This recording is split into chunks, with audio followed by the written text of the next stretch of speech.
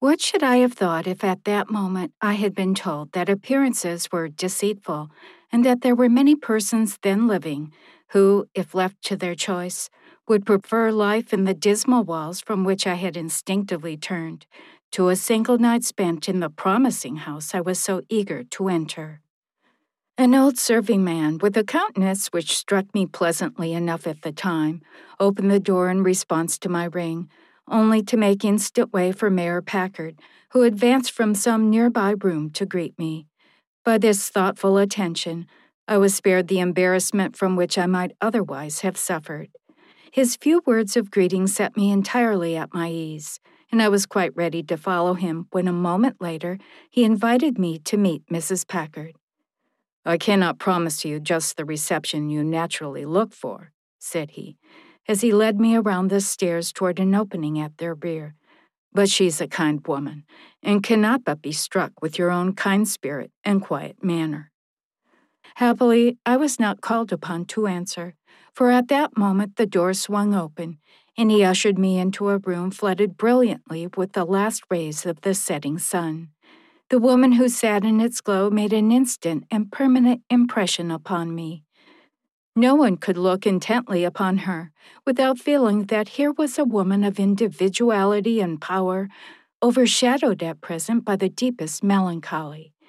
As she rose and faced us, I decided instantly that her husband had not exaggerated her state of mind.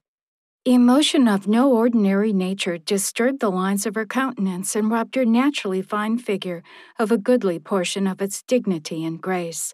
And though she immediately controlled herself and assumed the imposing aspect of a highly trained woman, ready, if not eager, to welcome an intruding guest, I could not easily forget the drawn look about mouth and eyes which, in the first instant of our meeting, had distorted features naturally harmonious and beautifully serene.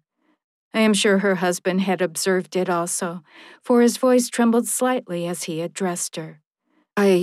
I have brought you a companion, Olympia, one whose business and pleasure it will be to remain with you, while I am making speeches 100 miles away.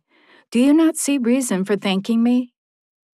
This last question he pointed with a glance in my direction, which drew her attention and caused her to give me a kindly look. I met her eyes fairly. They were large and gray and meant for smiling, eyes that, with a happy heart behind them, would illumine her own beauty and create joy in those upon whom they fell. But today, nothing but question lived in their dark and uneasy depths, and it was for me to face that question and give no sign of what the moment was to me.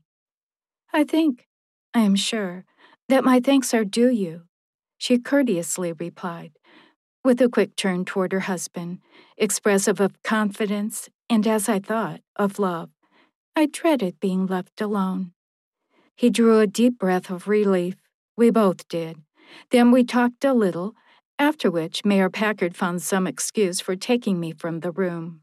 "Now, for the few words you requested," said he, and preceding me down the hall, he led me into what he called his study. I noted one thing, and only one thing, on entering this place. That was the presence of a young man who sat at a distant table reading and making notes. But as Mayor Packard took no notice of him, knowing and expecting him to be there, no doubt, I, with a pardonable confusion, withdrew my eyes from the handsomest face I had ever seen.